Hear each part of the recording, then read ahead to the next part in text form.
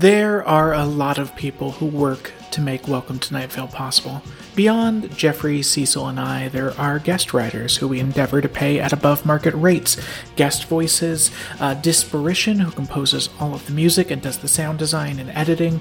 We have the artist who design our merch and the company that manages and ships the merch. We have Jessica Hayworth, who makes original art for every single episode. We have Joella, who manages all the business side of things, and Meg, who runs the touring side of things, and all the people who do the behind-the-scenes stuff on tours. For every person you see working on Night Vale, there's like 3 to 5 more you don't see. And how we keep all those people paid and paying their bills is our Patreon. Without our Patreon, and I mean this, there is no show. We have all sorts of fun bonuses for patrons, like Patreon-only episodes, director's notes on every episode, Zoom hangouts with the Night Vale crew, and a lot of other stuff, but at its heart, you are helping keep this show alive. Please consider doing that if you are financially able. Welcome to nightvale.com. Click on Patreon. Thank you. This episode is brought to you by Progressive Insurance. What if comparing car insurance rates was as easy as putting on your favorite podcast? With Progressive, it is. Just visit the Progressive website to quote with all the coverages you want. You'll see Progressive's direct rate, then their tool will provide options from other companies so you can compare. All you need to do is choose the rate and coverage you like. Quote today at Progressive.com to join the over 28 million drivers who trust Progressive. Progressive Casualty Insurance Company and Affiliates. Comparison rates not available in all states or situations. Prices vary based on how you buy. You want to go outside? Outside? You want to go outside? You do? I bet you want to go outside. I bet you do. Welcome to Night Vale.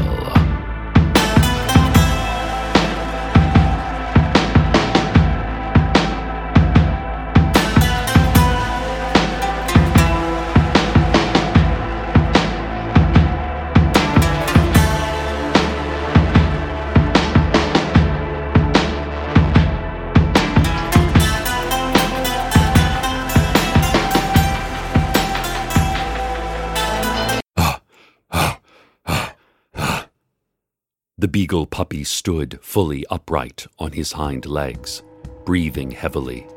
I inched back from the dog. Here's where I want to tell you I drew a glowing sword, and he drew a sword made of fire. I want to tell you our mighty blades clashed above our heads as our elbows and faces met. I think it'd be a really cool thing to say that I then pushed him back with a kick to the chest, and swung my blade down upon him as he tried to deflect it with his own, my sword shattering his, causing him to burst open with white light and doves, and order returned for good to Night Vale. But what I'm going to tell you is, I don't own a sword. Doves aren't real, and the dog had destroyed everything we are without a single conventional weapon. Plus, I tripped while trying to run away. The beagle was standing over me.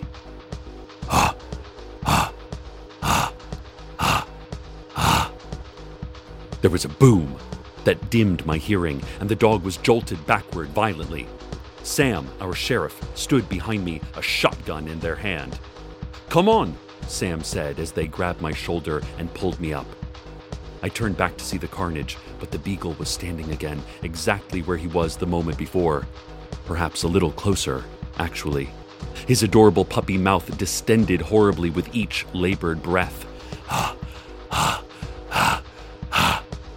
"Don't look at it," Sam said as they pushed me into City Hall and through a door marked forbidden. Sam slammed the door shut and bolted the lock. We were in the city council's chambers. The council was there. They had not fled the city after all. They all spoke in unison, their black robes undulating like a storm-tossed ocean. The only details of the council's hood-shrouded faces I could discern were their reddish-brown teeth. "We have reopened the dog park," the city council shouted. It sounded like an accusation. "Sam plans to lure the strangers into the dog park and lock them away there." How do you get them to go into the dog park?" I asked. The council was silent for a long time, finally muttering, "Well, their leader is a beagle, so..." and then trailing off. Sam interjected, "We get every person left in Night Vale in front of that dog park. If they want nothing, they'll have to go there and create it." I was thinking about what nothing meant, about beings that don't exist. And who better to fight off a lord of hell than... "Sounds good," I said. "Is there a way out of here that doesn't go through that beagle? I need to visit a friend of mine." Let's have a look now at traffic. There's a metal grate about 11 feet off the ground. It's large enough for most human bodies to fit through. There are 8 10-millimeter hexagonal bolts holding it in place, sitting atop a person's shoulders, who's sitting atop another person's shoulders, and then using a simple torque wrench. It is not difficult to remove these bolts and pull oneself through into the ductwork. The duct eventually ends at a similar large grate. Then there is a 12-foot drop to the ground behind City Hall next to a dumpster. A car driven by Mayor Dana Cardinal is there. Then that car drives to Old Woman Josie's house out by the used car lot. This has been Traffic. "Can I speak to Erica?" I said to Old Woman Josie. "Which Erica?" she asked. "All of them. I need to speak with the angels." Old Woman Josie winced. A couple miles off, I heard the Angel Acknowledge siren go off down by the firehouse, but I was certain law enforcement was dealing with bigger problems than a radio host who happened to acknowledge an angel or two.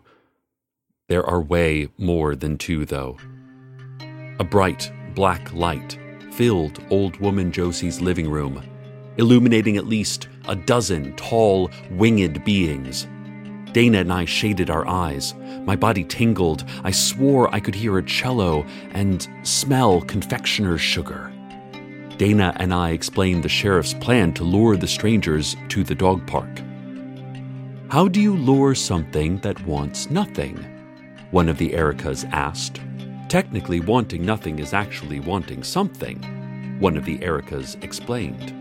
"We're not having this argument with you again, Erica," another Erica shouted. "We just need to do something," I said. "If what they want is nothing, then we must make sure that we are always doing something. Can you help us?" The black light grew painfully bright. I took that as a yes. Let's have a look now at today's horoscopes. The stars are silent. They have been absent from the sky for weeks now. They refuse to tell us anything. Perhaps the silence is for our own protection. This has been Horoscopes.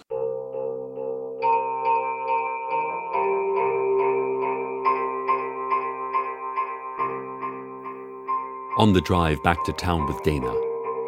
"I know he tried to kill you," I said carefully. "I know he's on death row now for his crimes, but what if we made a deal?" Dana interrupted. "I'm not offering Hiram a deal." We drove past the dark and empty radio station.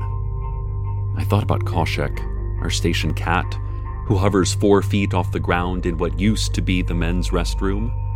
Oh, all of our restrooms are unisex now, which is great because everyone can visit Koshek. He's been much happier with the extra attention, buzzing and licking visitors with his chest tongues. But when I had last checked in on him, before we lost all power to the radio station, he was gone. His kittens were also gone. No sign of a fight, just gone. I missed him. I missed the radio station.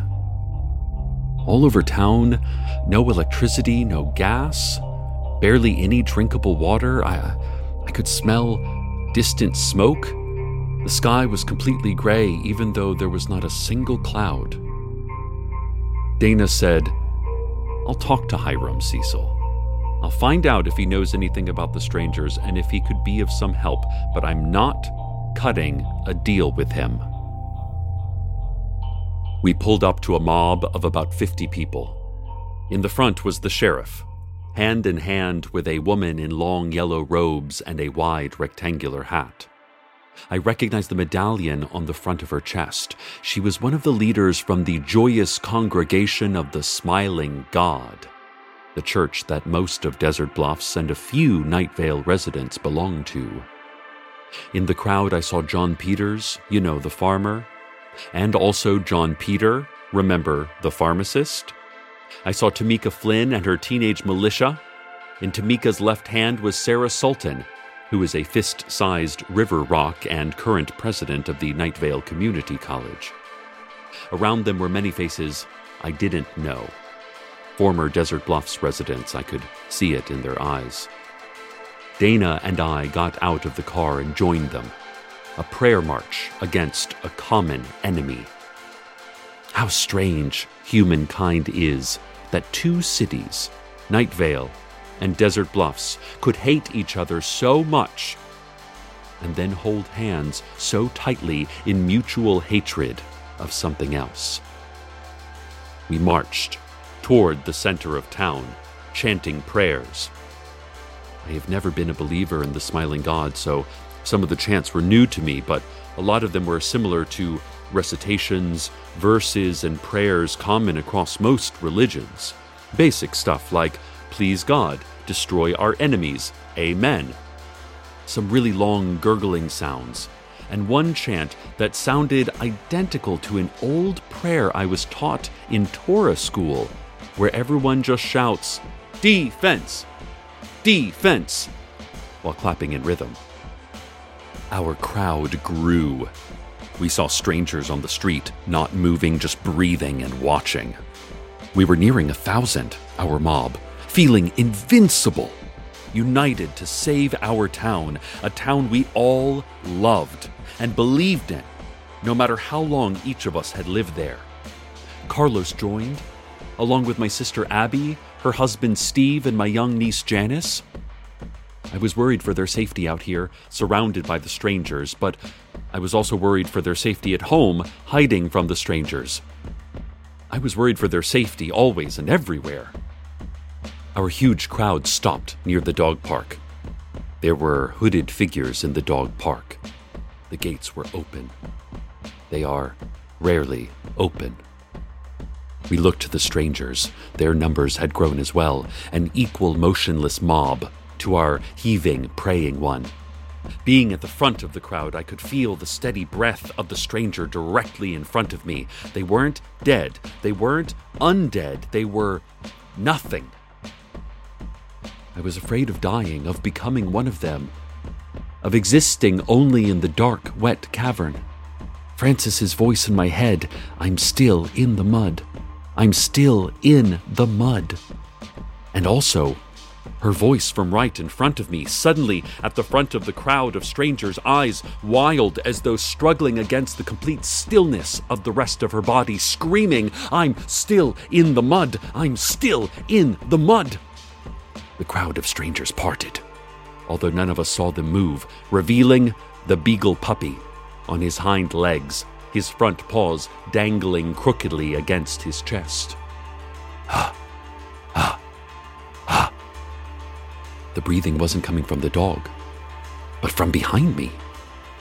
I turned to see Sheriff Sam, their jaw hanging limp and open. The dog's breath came from their mouth. Ha! Ha! Ha! Who's a good boy? Said the voice coming from Sam. Who's a good boy?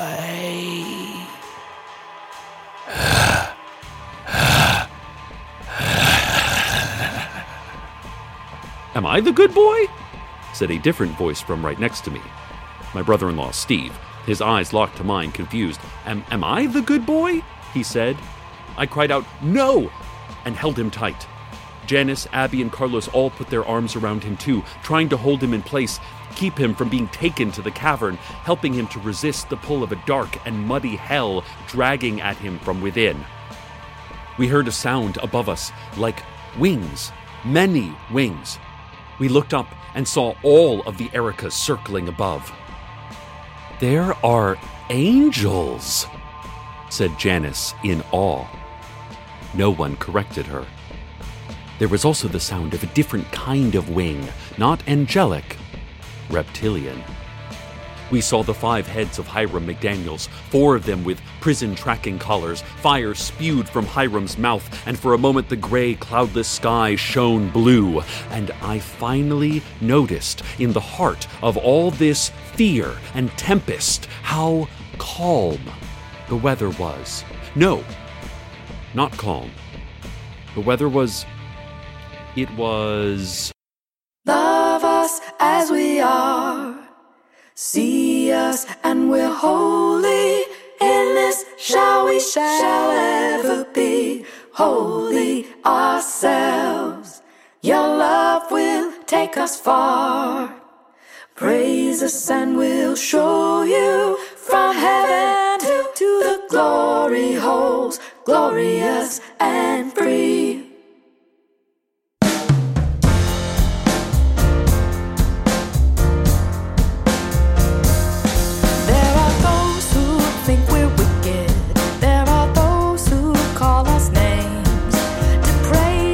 Lost and sick and would rather bathe us in shame. We put the sin in sincere. We put the do in the doubt. God is perfectly clear. We are perfectly out. Love us as we are. See us and we're holy. In this shall we shall ever be holy ourselves. Your love will take us far. Praise us and we'll show you from heaven to the glory holes, glorious and free. I believe in the ritual of lipstick, the sanctity of electric guitar. But it's cool if you're not that Catholic. You can be wherever you are.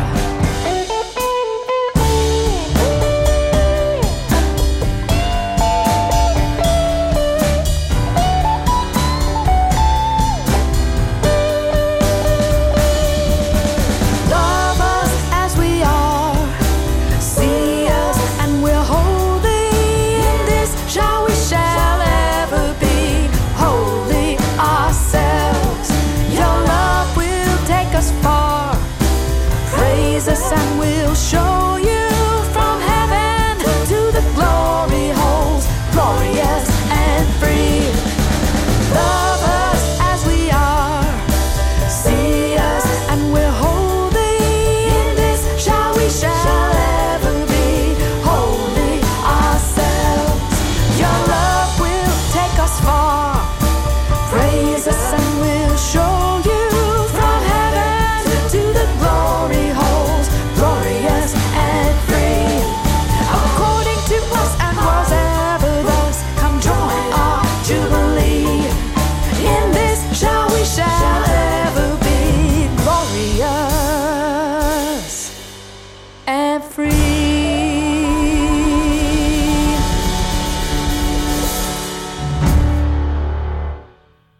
Night Vale, we have power once again. We have electricity and water. I'm back on the air, and many of you are back in your homes. The strangers and the dogs are gone, defeated. ? Francis, Sam, Steve, those who were taken or who were about to be taken, all humans once again. But here's where we run into the problem of my narrative, because I don't know what caused it to happen. Our crowd had chanted and prayed. I'm not a religious person, mostly, but I do think we had an impact, driving away that thing summoned from the dark, wet caverns of hell. And even if it wasn't the Bloodstones, or the joyous congregation's smiling God, or any other kind of God, the mere spiritual coming together of so many people may have been enough to rid the town of this hound and his army. But then, intern Kareem reported that Koshek is back in the station restroom. Koshek was badly scratched up, as though he had been in a great battle, and Kareem noticed that inside Koshek's second row of teeth was a small piece of fur-covered flesh. Kareem thought it was a piece of a dog's ear. Is Koshek our hero? Janice says Tamika Flynn drove away the strangers with her militia of book-loving children. Abby and Steve told Janice she's still too young to join a militia, and Tamika's running drills out in the desert and will not comment on what happened. Old woman Josie claimed the angels used their powers of heavenly good to push back the brazen evil of the Beagle. Who else can destroy a creature of hell other than angels? Maybe that's true, if you believe in angels, which you are not allowed to do. Melanie Pennington, celebrated computer programmer, managed to get the power utilities back on and claims that with the help of young prodigy Megan Wallaby, she wrote a deadly computer virus to bring down the strangers. I'm not really an expert on programming, but I feel like you need a computer to catch a computer virus. What? Oh. Kareem is telling me you don't anymore. Computer viruses are totally airborne. Huh. Wow. Technology. Sheriff Sam and the city council claimed their plan to lure the strangers to the dog park worked perfectly, and the strangers were rounded up and locked away. Sam also added, "Now that the situation is under control, the dog park is no longer open." And then they folded an origami sea urchin, elaborate thin spines and everything. "Yeah, no, it's off limits once again," Sam said. Michelle and Maureen over at Dark Owl Records claimed they were playing a copy of Beyoncé's newest album, the follow-up to Lemonade, an album no one else has heard. According to Michelle, the strangers wanted to hear that album quite badly, and this human desire filled in the hollow that these years in the mud had carved in them, turning them back into non-strangers, into friends. Michelle and Maureen claimed to be the real heroes, or whatever. I asked Michelle if I could hear the album, and she said no, because Beyoncé asked her to stop playing it. "Beyoncé called you?" I asked, astonished that Michelle knew such a famous musician. "Well, her lawyers called," Michelle said. "They were really angry and also confused and scared because Beyoncé hasn't actually written or recorded the album yet." Chad, my former intern who summoned the Beagle in order to destroy the world government, says that he thinks the reversal of his summoning worked. He is no hero, he says, but perhaps he is not a villain either. "He's pretty okay, I guess," Maureen said. "At least I got my internship credit." And then there was Hiram McDaniel's brave fighting against the strangers. If anything was more powerful than our coming together as a town, it was the brute force of a 18-foot-tall dragon with 5 heads. He fought valiantly for a town he had once threatened, a town who had recently condemned him to death. And we all saw his bravery, and we all knew that he must be pardoned. "Pardon him," we cried. He was not pardoned. They locked him back up. He is still scheduled for execution. So perhaps Hiram was the hero? But there is one more theory. One more possible story. Just before coming on the air, I felt a presence behind me. It was the faceless old woman who secretly lives in your home. "We didn't drive them away, Cecil," she said. "We didn't win. They chose to leave." I argued that surely it was because we or someone forced them. "They don't need a reason," she said. "They never did. They left, and they may return. It won't be for any reason, but it could be at any time. They want and need nothing, Cecil. The computer programming and the dog park and Beyoncé album, it's all noise." She added, "They left because they decided to leave. And if they return, it will be because they decided to return. And it will be unrelated to anything we do." Night Vale, we live with the illusion of safety, that we can use caution and care in order to preserve our lives. The strangers came and we don't know why. And then they went, and we don't know why. We are always in danger. It was just that while they were here, we were made aware of the danger. They simply revealed to us that personal control is an illusion. We live and die, and we never get to learn any reasons for that. In any case, strangers are gone, and we can go back to living the lie of reason and control once again, and it is a very, very comfortable lie. Stay tuned next for a deep sigh. Deep. Deep. No. Deeper than that. Good night, Night Vale. Good night.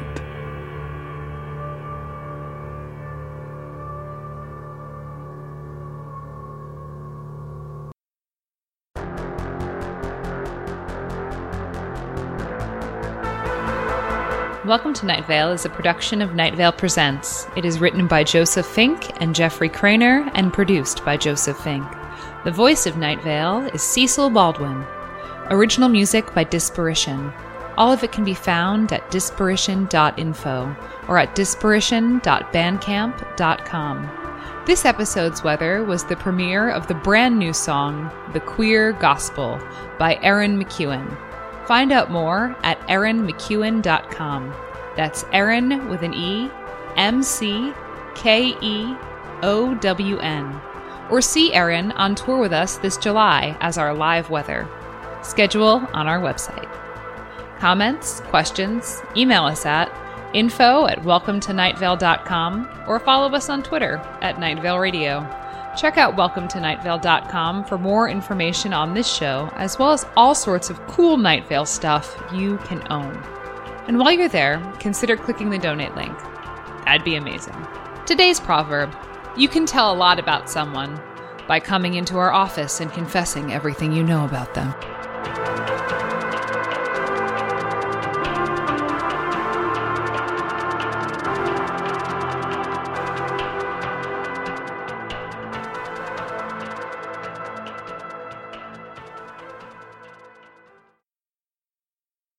Hi, friend.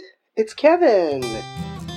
So many of my old pals from Desert Bluffs came to live here in the desert otherworld with me. We built quite a little city with roads and a school and a radio station. I'm back on the air, Cecil. We even built our new little town to look just like our old little town. In fact, we just decided to call this new place Desert Bluffs 2. 2 as in also, not the number 2. Although we debated that. But we thought it was too charming. We need to build to that level of charming. Someday we will. Someday we'll be so charming, it will hurt.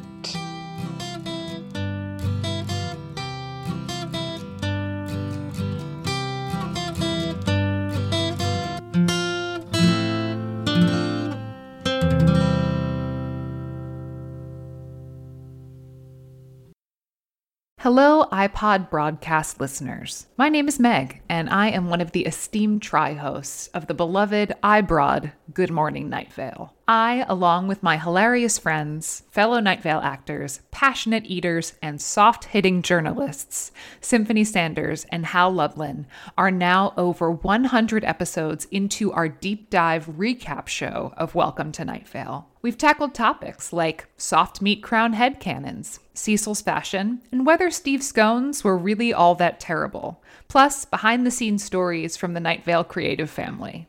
And we've heard from listeners like you about queer representation, Night Vale named pets, major theories, minor questions, and of course, best and worst practices for alternative spa therapy services. If you know, you know. Check out Good Morning Night Vale every other Thursday, wherever you get your iBroads, iCasts, Podbroads, and podcasts. I think I like Podbroads the best. I'm a real Podbroad myself.